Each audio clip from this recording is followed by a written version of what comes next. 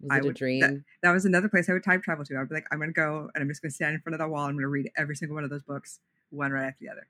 Oh, I would love to see you do that. So Let's I'm get gonna you go on that time travel machine straight from the '70s porno peep show to the Penguin to the bookstore bookstore. because this is the dichotomy of who I Julia would say you is. just describe your life. That's basically I if I could describe you in a nutshell, it would be that would be it. Horror Movie Survival Guide is a weekly podcast where I, gorehound Julia Marquesi, delves into my horror movie notebook to corrupt another one of my longtime chums, Terry Gamble, who is hiding in the creepy horror closet. My mission is to learn the gospel of horror movie survival and to incorporate Julia's wealth of wisdom to become a final girl disciple. Join us as we take a deep dive into everything from OG horror To newly released films, but preferably classics on we'll VHS. talk about obscure details that no one else notices. Spin off into alternate casting universes, crush on some dodgy, foxy fellows, And creepy uncles. And arm ourselves with the knowledge necessary to become the final girl. Hey everybody, so we have a promotion from Arrow that we're really excited to share with you all. Arrow has a streaming service. They also do Blu-rays in the UK and the US with really, really cool cult and horror titles. So you can get 50% off your first 3 months on Arrow with the code HMSG Arrow, all one word. If you sign up today, you can get a full 30-day free trial, and then your first 3 months after that will be half price. So this offer is valid to brand new subscribers and can be only redeemed online at arrow-player.com. Terms and conditions apply. We're super excited to be having this promotion with Arrow because they have really cool films on their site, and we hope that this will help you find them out. Alrighty, thanks guys.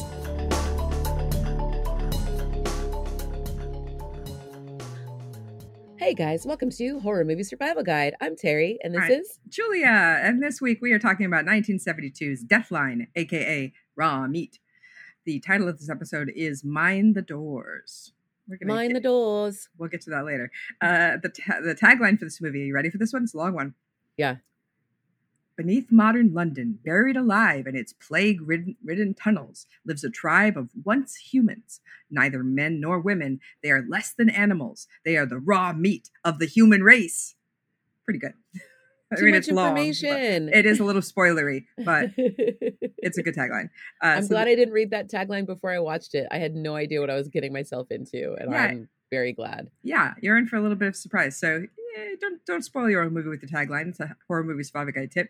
This movie was written by Carrie Jones and Gary Sherman, who also directed the movie, who also directed Lisa. Do you remember Lisa?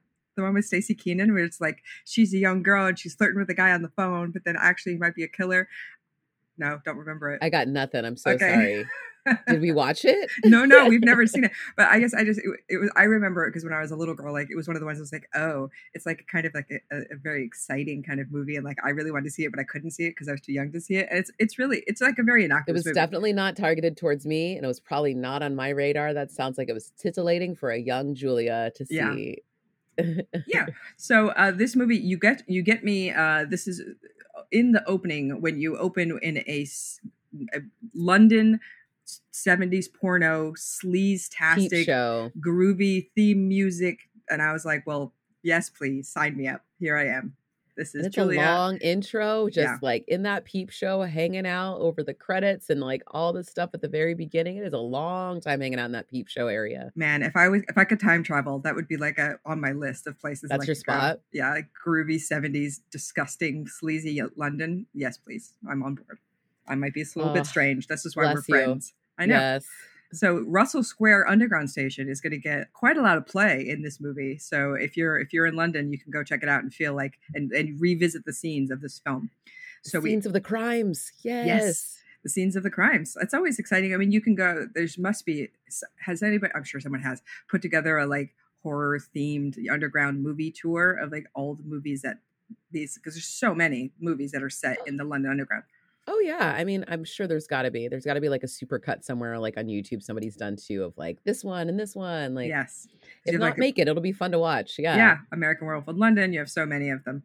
So our gentlemen who are very, very spiffy looking gentlemen, Mr. James Manfred OBE, who looks like he looks doesn't very posh. He does not belong in this area. No. He's way too well dressed. He's got the full bowler hat, like fancy. They Like, call it slumming it is what they call it. yeah, he's super upper crust slumming it. And he whispers to some woman like how much, he's propositioning people that are not actually I wasn't hookers clear about either. her. I wasn't clear if did she not was look like a hooker. I don't know. She kind of did to me. Let's leave that nebulous. She is or she isn't. Either way, he's trying to pick her up, and she's like, "Yeah, well, show me the color of your money." She does, and he just takes the money, kicks him, and runs. And I was like, "Well, fair played." And so then, we have a monster POV, always exciting in a horror movie. Yeah, and it's beautiful too. I love all the cuts with everybody on the train, like all the people that you get, just like the couple kind of canoodling, like just a little person reading. Like it's just, I don't know, it's beautiful, setting the tone of what it's like on the tube at night. Mm-hmm. So we meet our hero couple, Alex and Patricia, played by David Ladd and Sharon Gurney, who she was giving me so Keira Knightley vibes so fucking hard. Keira Knightley, she's giving me a little Jane Fonda. She's got like a lot of like just classic beauty, mesmerizing eyes, very like, earnest, but also just, I don't know. It's just like a bird, like light, gorgeous. I can't explain it even more. She's hot. She's gorgeous. David Ladd was giving me kind of Andrew Garfield, even though he doesn't look like Andrew Garfield. There's something about him. But the energy, yeah, I could see that. So he's American. She's British. They're getting off the tube. She has incredible yellow go-go boots that I want really badly. They're like neon yellow. They're stunning. Honestly, the first thing I was like, I wrote boots on my little notes too. I was like, I want those boots. Take them to the disco. You would look so good in those boots. Oh, girl. Man. Yeah. So they find on the way up the stairs, they find a body. They found James Manford's body. He's played by James Cousins, and he's out. And Patricia's like, he's dead. And he's like, no, it's just a drunk. It's fine. And he's like, by the way, if we were in New York, you would just walk right past it. Like, why here? Why do you care about this guy? She's like, I don't know. He's in London and it's different. And, maybe we can help him. And so they look at his card to see his name. They find this like, your access to all these like clubs with this card. So it's some sort of bar card. But they also know that he's an OBE, right? Mm-hmm. So they compromise. He just wants to leave him, and so they compromise and like, we'll go get somebody and tell somebody, and at least tell somebody that somebody's down here, so that maybe so that they at least know they don't lock him in here all night. He's like, he just needs to sleep it off, he'll be fine, and blah blah blah. Like, he really doesn't want to be bothered with this situation at all. But they go up and find a guy who works for the tube, and then he ends up getting a constable involved, and so now it's a thing. And he's like, Alex is like, this is exactly what I didn't want to be a part of. Like, you go report a crime or something happening, and then you end up having to do all this paperwork, basically, or like end up like, caught in something you don't want to be caught in. But I see it from both sides. I see what he's saying, especially if you're a foreigner in that country, you definitely don't want to get mixed up with the law. It does make him seem a little bit cold, but also you can see both, like in that situation, which side are you? What would you do? Yeah. So they go down, the constable's like, it's fine, better safe than sorry, let's go check. But when they go back, he is gone. So Alex it's like, he's fine, right? He got up and he walked away, and Patricia's like, I don't know. There was nowhere to go though, because the tube that was the last stop of the night. The gate had been drawn down and closed, so there would be nowhere for him to go, is their problem. So they're like, well, he disappeared. That's not good, because there's no way really out of here. Or is there? So then we meet our hero, anti-hero, Mr. Inspector Calhoun, played by our friend Donald Pleasence, who is chewing the scenery, having a ball, and he's amazing because Donald Pleasence is so likable. Like, when he comes on screen, I'm always like, oh, I really like you. What an asshole in this movie. Like, he's just from start to finish. You hate him from minute one. Minute one. They do that great thing, like the opposite of Save the Cat, basically. Like, he's just kind of shitty to everyone, even like his secretary, when he's like, what is this tea? This isn't good tea. Did you make it out of what? It's made from a bag. You didn't actually make this tea properly. But then he with a fucking dart. So like, what is he talking about? And so his Detective Sergeant Rogers, who's his cohort, is played by Norman Rossington, who I know from A Hard Day's Night, which I've seen more times than I could even tell you. So I know him. And they have a very fun chemistry that back and forth. So he is very annoyed with having to deal with this whole situation. I'm sorry, what? No, go on. No, I was like, his name, isn't it like Piers Morgan though, or something like that? And I was like, oh, is that where he gets his namesake from this like movie or whatever? Anyway. This constable. So we find out that these missing persons from Russell Square, and they go back through the files, and there's been 2 other people who've been reported missing from that exact same tube station over the last like 6 months. Yeah, people are disappearing in that station, and it's after the things are closed and they're worried about it. But then some other constables get involved, and they are like, hey, that man you're searching for, he's been found, he's fine. And they're like, no, he's not been found. Like, no, that's somebody who's actually off the grid. We find out he's like a person who's like CIA or something or other, and like they're like, this is an MI5 issue, not your guys' jurisdiction. Abandon this mission for trying to find this guy. They're like, no, it's ours. It's underneath. This is my territory. This is my territory. I will do it. He reminded me a little bit because I love the British TV series Life on Mars, and there's like a really angry, mean, like the head guy is really angry, mean, and so it's like I think it's a very like 70s kind of trope where you're the head, you're the boss, but you're also just a complete asshole, and but you're a likable asshole if you will, because you want to kind of like him. So they bring Alex to the station, and Alex and Calhoun's just such a dick to him. It's just not being helpful at all. And of course sneers, get your hair cut at him as well, because his hair's too damn long. Yeah, he's like dirty hippie. Like you could tell it's definitely a class thing, and like that era of like, oh, if you have long hair, that signifies that you're like a dropout or you do too many drugs. He's an American, so like he's already like, gosh, American. Yep. So he accuses him of basically like stealing and accosting the OBE, which he of course says he didn't do. So we go back, and Patricia is so overwhelmed by Alex's coldness in this whole situation that she's going to leave him. She's like, you know what? She's like, you didn't want to help that guy, and how you were, and then how you're being right now. Like you're not being nice about any of this. She's like, yeah, she's done. And whose side are you on here? Which side do you think is the right side to be on? Is there one? I don't think there's a right side. I think it's just like they have a very big difference of opinion about what needed to happen. And I get both, because like you said, if you're a foreigner and you're in another country and you're mixed up with the law, and now you're a prime suspect in a disappearance of somebody who seems very important, who had a lot of money, that's problematic. So I can see that being really difficult. But I also am like, dude, if your boyfriend's that big of an asshole to like people and doesn't care and like didn't want to help anybody, I would be sad about that too. Yeah. Would I leave right then? I don't know. It depends. I don't know her life. Yeah, that's true. So we get a little exposition about this.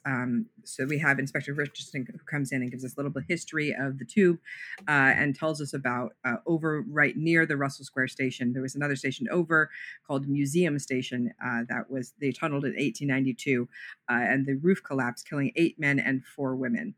So they said it's like a rabbit warren down there. And so they don't know if these men or women survived, or there was like a rumor that they had survived, but they don't know. So they're just giving us a little what might have happened down in the underground there. So then we get into the gory. We get into the gore here. We cut right down into the people. Right now that we know what is down there, who might be down there, we see what they have become. Mm-hmm. They are people who have not seen any daylight, clearly, because they look bad. There's a couple down there that's left. The woman looks pregnant. They also look like they have got all the diseases that you could ever not want. Mm-hmm. They look like they've missed all the immunizations for many, many centuries, because they've got sores all over their bodies. Basically, they look like they have all the iron and like vitamin deficiencies in the world. Their skin's really weird and pallid and pussy and got all kinds of different sores and stuff. It's disgusting. But also probably, there issues of incest as well. So there's all sorts of like that as well. The inbreeding. Oh yeah. Mm-hmm. And they don't know how to talk. Like he doesn't know how to talk. Like there's kind of words there, but not really. It's mostly just kind of animal grunting and whatnot. So they get this incredible, like crazy 360 shot of all of the gore in this room. So we start on James Manfred, who's down there, and just panning around to these like bodies in various states of decomposition. Obviously, some have been eaten at some places. We see a rat eating body. There's maggots, like all sorts of body parts on hooks. Like really well done. I was like, all right, this is pretty good. I enjoy this. Lots of disgustingness. And like a butcher table, so it looks like the butchering looks like it's done on the people. Mm-hmm. Because like it's like, what are they going to butcher down there? Human carcasses. So there's like candles and oil drums. You see like the supplies that they have. So it's like, oh, these are the tube dwellers, and they're chuds. They're chuds. Basically, totally chuds. Cannibalistic humanoid underground dwellers. So chuds, not in Chud. I didn't. International chuds. International chuds. So there's, although they do look monstrous, there is this kind of sadness. The husband is the man. They're billed as the man and the woman. Hugh Armstrong, shout out to you, because wow. And his wife is dying, and so he's very upset about it. So what he does is he goes over to James Manford, who we thought was dead when we first saw him, because he's kind of like been eaten at some point, but he's not dead. He is alive. So brings him over to his lady and cuts his throat into her mouth to give her, so she can drink the blood, sustenance. And get some sustenance. Yeah, and so he's trying to help her with the blood, but to no avail. It does not work. She dies shortly thereafter in his arms, and he's a heart-wrenching scene of just like, that was like, okay, this kind of like, as much as you want to be mad about these people, it's also like, oh my God, this really humanized him in this moment. Yes. And also hearing the story right before about how this tunnel these people had basically been abandoned in there and left for dead, but they survived anyway. And it's been since 1900, so it's been almost 70 years later, whatever it was, like these like families have survived down, or however long, and these families have survived down in there. So it is just, he is killing it, like so incredibly sad. Like he's really, you feel everything, and so you do have this sympathy for him. mhm. This kind of this poor people who have nothing. So meanwhile, we have Inspector Calhoun and our Detective Rogers go to Manfred's house to see if they can find any clues. And again, you have this British class war where they're just making fun of his house because it's so posh, and like how much does everything cost, and like how gross it is that they have all this wealth, Opulence. Yes. So Calhoun's just strolling through, drinking his booze, just checking stuff out, and they open his drawer in there, and then find also a secret room that has a movie where he can film his bedroom exploits and then watch later. So he has this little pervy secret side. I wish I had a pervy secret room, man. Like when I'm rich. You don't? I don't. Sadly, my apartment's too small for that, but maybe in my future.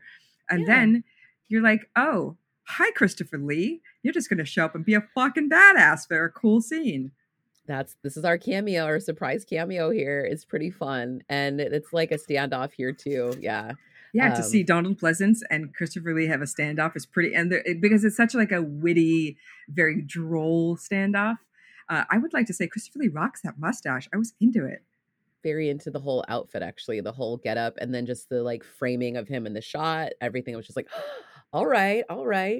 I wanted there to be a movie that's a spin-off of their backstory, because clearly they have a history, right? Where, they hate each other. But why, right? And like, I want to know what happened. That's my request. I want that spin-off. Okay. So let's write it. So we have some workmen who are hanging out on the tube platform, and one of them goes off to check the fuses, but is suddenly screamed. There's a light that goes out, and our friend has taken a shovel to the head by the man, who I don't know if right down the middle of his head. Yeah, I don't know if the man knew there were three of them there, or he didn't seem prepared to fight two other people. I think it was a surprise. I think he just thought there was going to be one guy, and he was just going to grab that worker, and that's what he was going to grab.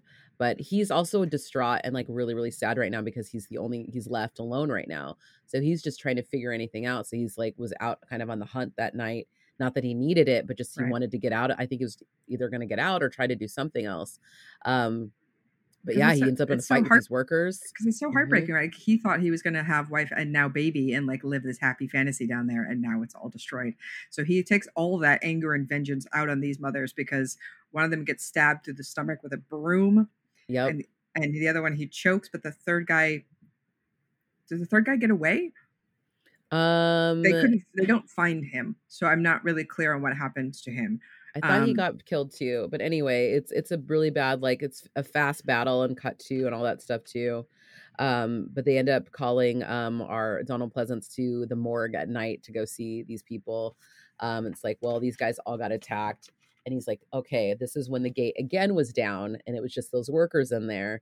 So now he's like, there's something down there that's making this happen, and now he's finally kind of coming to like, okay, maybe I need to investigate further about that. And we meet Hugh Dixon as Dr. Bacon, who is there doing tests on the blood. It says there's 4 different kinds of blood in his test, not 3. One of them is different blood with no platelets in it. You're like, that doesn't sound good. I could see how you would look like the way you look if you have absolutely no platelets in your blood. Yeah, and he's like, I got to run a few more tests and see what else is going on because I feel like there's some other stuff wrong with this blood and I'm just not sure about it. So, and Alex and Patricia are back together now too, and they're trying to work stuff out. And Alex, we find out, works in a bookstore, and so Patricia is, that bookstore, by the way, can I just tell you? There's that shot of when they go in of the entire shelf of Orange Penguins books, and I was like, oh my god. Was it a dream? That was another place I would time travel to. I'd be like, I'm going to go and I'm just going to stand in front of that wall. I'm going to read every single one of those books, one right after the other. Oh, I would love to see you do that. So I'm going to go straight from the 70s porno peep show to the Penguin bookstore, because this is the dichotomy of who Julia is. I would say you just describe your life. That's basically, if I could describe you in a nutshell, that would be it. This is very much your shit. And so, yeah, so she asked Alex to bring her some books back because she's a scholar and stuff too. They're a really smart little couple. And so she needs a book about poltergeist is what she's asking for. I was like, ooh, okay. So she's into like ghosts and supernatural. So, all right. But at the bookshop, Alex goes to work and he gets pulled in again by the inspector. He's got more questions now that the other murder has happened. He's like, actually, I need to talk to you some more. But again, it's just a runaround. Like they make him wait, and there's like a whole thing. Like it's just not even worth anything. We do have, so they go on the tube, but then they're going to go home all happy coupley. It's going to be fine. But right as they're getting off the tube, she realizes she forgot her books on the train. So he runs back to get them. The door's closed, and now he's gone. So now she's by herself in the Russell Square station, exactly where she doesn't want to be. Yep. And they'd even said like, oh, we'll ride to the next station. Like he was like, I'll ride with you. We can get up at another station. It'll be fine. And nope. And she gets abducted immediately. She's just like, he's there, right there. And so we get this crazy cut. You go from her being abducted by the man to Donald Pleasence and Norman Washington having this extended drunk scene in this pub where they're just being so fucking weird. Like Donald Pleasence shoves this giant sausage into Norman Washington's mouth. And I don't think Norman Washington was expecting that. He looked quite shocked when that happened. And I was like, oh, I think Donald Pleasence was just that did improv? That. Yeah. I feel like a lot of this scene was improv because they were just kind of going around. Like, I was like, I don't think this scene's necessary really. Like, what is happening in this scene? Not much, but that's okay. I think it was just like the thing of just like showing, I don't know, sometimes when you think you have the police involved and they're just dicking around, I feel like that was just one of those moments, you know what I mean? Where you're just like, okay, literally when shit really is necessary and you're needed and you did all this like falderall and pretending like you were actually trying to work on this case, but you really haven't been, you know, like you're really not right now. And they're just getting drunker and drunker to the point where like the bar is closing and the barman is like, can you guys please leave? And they're like, we are police. We are the constables. We can be here as late as we want. We'll make sure by order of the Queen, Her Majesty. And they're like trying to like do a decree, like stay in the bar. Well, Norm Rustin's just playing pinball. Like it's great. So Patricia wakes up and in the meat den, which is, you know, like laying her, he's put her head like on somebody's disembodied chest. So she's just freaking out in there. She wakes up on some entrails basically. And I was just like, she like, you know, as you're coming to waking up and she's next to entrails. Terrifying. Lots of good freaking out and scrambling around the room where she realizes what she is. Can I ask a question? Where do they get all the hay that's down there? Like the whole floor, everything covered in hay. I was like, I don't know where you would get hay. Yeah, you wouldn't have hay, I don't think, down there. I think they just did that obviously for set dressing to make it easier. And so the actors wouldn't be on cold floors the whole time. Like, but I was like, okay, so this is what Julia's brain done. I was like, wait, but I would think they would be like, because it would just be like, in my brain, I'm like, it would just be like feces. I feel like where do they shit? Like, where's all that? Like, I don't know. So I guess in lieu of feces, we used hay. Okay, you know, as you do. So she's freaking out, not only because where she is, but also there's rats crawling all over her. So the man comes in and is like, oh, I can fix this, and just starts stomping on rats, and then stomping and chomping. Stomping and stomping and chomping. Rats. Stomping and chomping. He does, and it's wild. He like comes and just smashes them and just steps on them, and then just takes one like he's like eating a snack, like a snap, like snapping into a Slim Jim. He snaps into a little rat, and just like. So couldn't he just? I mean, couldn't he really just survive on rats? There seem to be plenty down there. I think they did. I think they do a lot of the time, but they know that can't, like, can't be your only meat source. So it looks like they have been eating rats for a while, because based on what the doctor ends up talking about, he's like, they've got the same plague. He's got the same stuff that basically rats bring in. He's got all of those diseases.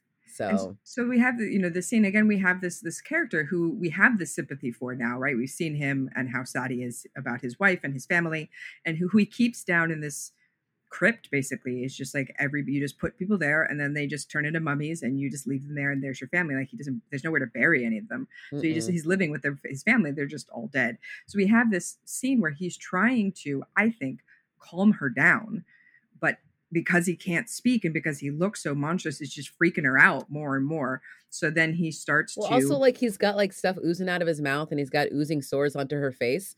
That might be a little off-putting as well if you're trying to calm somebody down. Yes. So what he thinks is calming is not very calming. But so he starts to say the only words he knows, which are mind your doors. Mind the doors, please. Mind the doors. Which of course is something he would have heard throughout his entire life. Constantly. If you're down in the tube, if anyone who's ridden the subway, the tube in London, you hear mind the doors at every entrance and exit. Basically, so it's like the little thing you hear. That's what they do right before you close the doors on the train. So it's like, watch your step, watch the doors. Yeah. Terry and I met when we were in England, and when I was there, one of my very first times in London, I was on the tube, and the conductor, because when the conductor says it, that's always so bored, right? Because they say this all day, every day. There's no like inflection to it, just mind the doors, like that's all there is. So the guy says it, mind the doors, and then there's like the doors like open and close, and then he yells, "When I said mind the doors, you dowsy twat, I meant just that." And I was like, yeah. Someone tried to test those doors and try to like pop on in. So you just have to be really careful because they do go very quickly. And so that's how you can see how easily someone could get left, and miss their entrance onto the tube, because the doors open and close so quickly. Called her a dowsy twat right there. And I was like, damn. That's hilarious. She must have done something terrible. I do remember that. That's hilarious. So Patricia is able to clock the man and get away, and they have a big chase scene down in this rabbit warren we know is down there. Alex, meanwhile, is on the trail and is just like, I'm going to go down in these subways and I'm going to find her and fucking walk around there forever. Well, because he went to go ask the constable and the inspector guys, and they were like clearly hungover and just was not helpful, and just was like, he was there. I was like, I know she's down there. Like, she's been taken by whatever took that other dude. Like, we need to go down there and get her. And they're like, no, the dicking around, not going down there. Alex is on a mission. And what do we learn? A horror movie survival guide tip: always do it yourself, because no one else is going to help you. It was like Alex, Joey last week in Toolbox. You know what I mean? Exactly. He was like, no one's going to help me find my sister. I'm going to go. So this is like, Alex, no one's going to help me get my lady Pat back. Going out there. And he finds it. He finds the home. Like, he's able to get down there and sees what's going on. But she's not there. They're not there. So that he's just kind of going after him. So they have, when the man actually finds her and grabs her, and then it starts to get a little rapey. And you're like, oh no. And he's like, clearly he's like, oh, I found my next wife. And you're like, no, please. That's what I thought too. I was like, oh, he pulled her and grabbed her because she's beautiful. And he thought that was going to be his new partner in crime down there. Not so much. But Alex finds her in the nick of time, and they have a big fight and end up bludgeoning the man pretty bad with a flashlight or torch if you're British. Yes. And stomp on his head pretty bad. And we have like his ear like squirting blood out of his ear. Well, because he's got sores on the ear, so the sores are squirting blood out of it. Oof. Sorry. But they let him go, like he's not dead, and they just kind of let him go do what he's going to do. And that's when the cops show up. Finally, like, just in the nick of time, cops. Thanks. And they are just in awe of what they find down there, because again, tying back to the story that they finally heard earlier about like how these people got left down there, and they go and see the crypt and they see all this, and each one of the people all the people in the family, they all have like a little piece of jewelry or something on them. That's like how they bury them. Basically, it's like they put like some memento or something that looks of value on them and will leave it with them. And so they had taken like Manfred's watch had been left on the woman who passed away at the beginning. So that we find when they come down there, the man is still alive, but he is clutching onto his dead wife and dies on top of her. And Inspector Calhoun says, "What a way to die. What a way to live." Yeah. So this movie reminded me a whole lot. I don't know if you've seen Midnight Meat Train. That is based on a Clive Barker story. It stars Bradley Cooper. It was a very I was like, oh, I see a lot of similarities in that movie to this movie. I thought this movie was cool. I really liked I love, you have the wacky British cops kind of like face off fun, but then you also have this, also these monsters who are having this. And of course, anybody who's been in the tube or any subway really at night by yourself, it's creepy. And you're like, there could definitely be something down here. There's totally creepy. And there are people who live in certain metros and stuff like that too. Yeah. But to imagine generations of a family being stuck in a metro though, after everything's been, had fallen in on them like that. But the fact that they have access in and out, but chose to still stay down there, I was like, why? How did they end up still staying down there? How did they not leave once they could leave?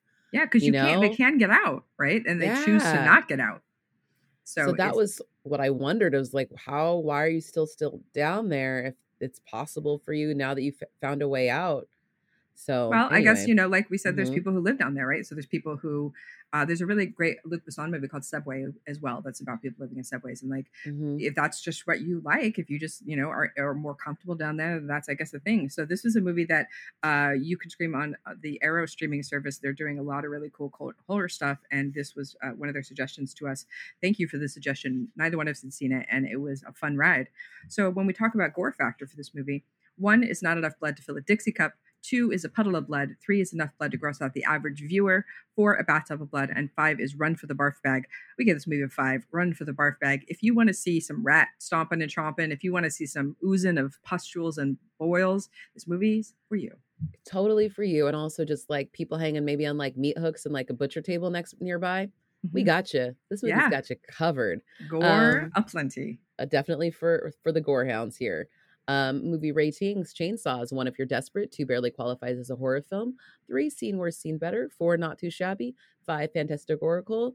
This for me is a 4.5. I feel like if I just didn't have to look at the guy's pussy head, I'd probably give it a 5. But it was just enough to make me go every time he came on screen. Yeah, really, really, really unpleasant to look at. But that's the whole point of him, right? Is like, he might be a misguided, kind soul inside of this body, trapped and inside, living the best that he can. I gave this movie a 4. I thought, you have a Donald Pleasence, Christopher Lee standoff, and that's worth it alone, right? Like, just watch it for worth that. The price of admission right there. Yeah, it's a short scene, but it's one of those scenes you're like, well, this just made the whole film. Like, here it is. And I wish there was more to that scene. I wish there was more of the but a whole spinoff is what I need. Yeah, would love a whole backstory. Would love that like origin story of like their feud, and like see like a few more like feuding moments, and like how they got thwarted, and you know, one of them besting up each other and then leaving it. Oh, I love it. Yes. So next week we're doing another movie that Arrow recommended to us that we're very excited to cover, because this movie is from 1969. It is a Japanese film called Blind Beast. Just the poster makes me nervous. I'm like, okay, something's going to be up in this movie. I don't know what it is, but I'm excited to see it. 1969, a wild time, that's like, I feel like anytime you get anything from that era, there's a lot of things happening in the world, and I can't wait. I feel like 1969 international horror is where it gets crazy, right? Because we were America's always quite prudish about stuff and like very censored, and like other countries in this time period, they're like anything goes, and you're like, well, bring it on. Let's see what we got. Let the sun shine in. Let's do it. Let's do it. All right, cool. We'll see you guys next week for more gory-tastic goodness, and catch us on all the social medias: Facebook, Twitter, Instagram, Patreon. Teespring if you want to get some merch on. Make sure you're checking out Arrow Video stuff. We can't wait to talk with you more about Blind Beast. Have a great week. Yes, have a fantastic one.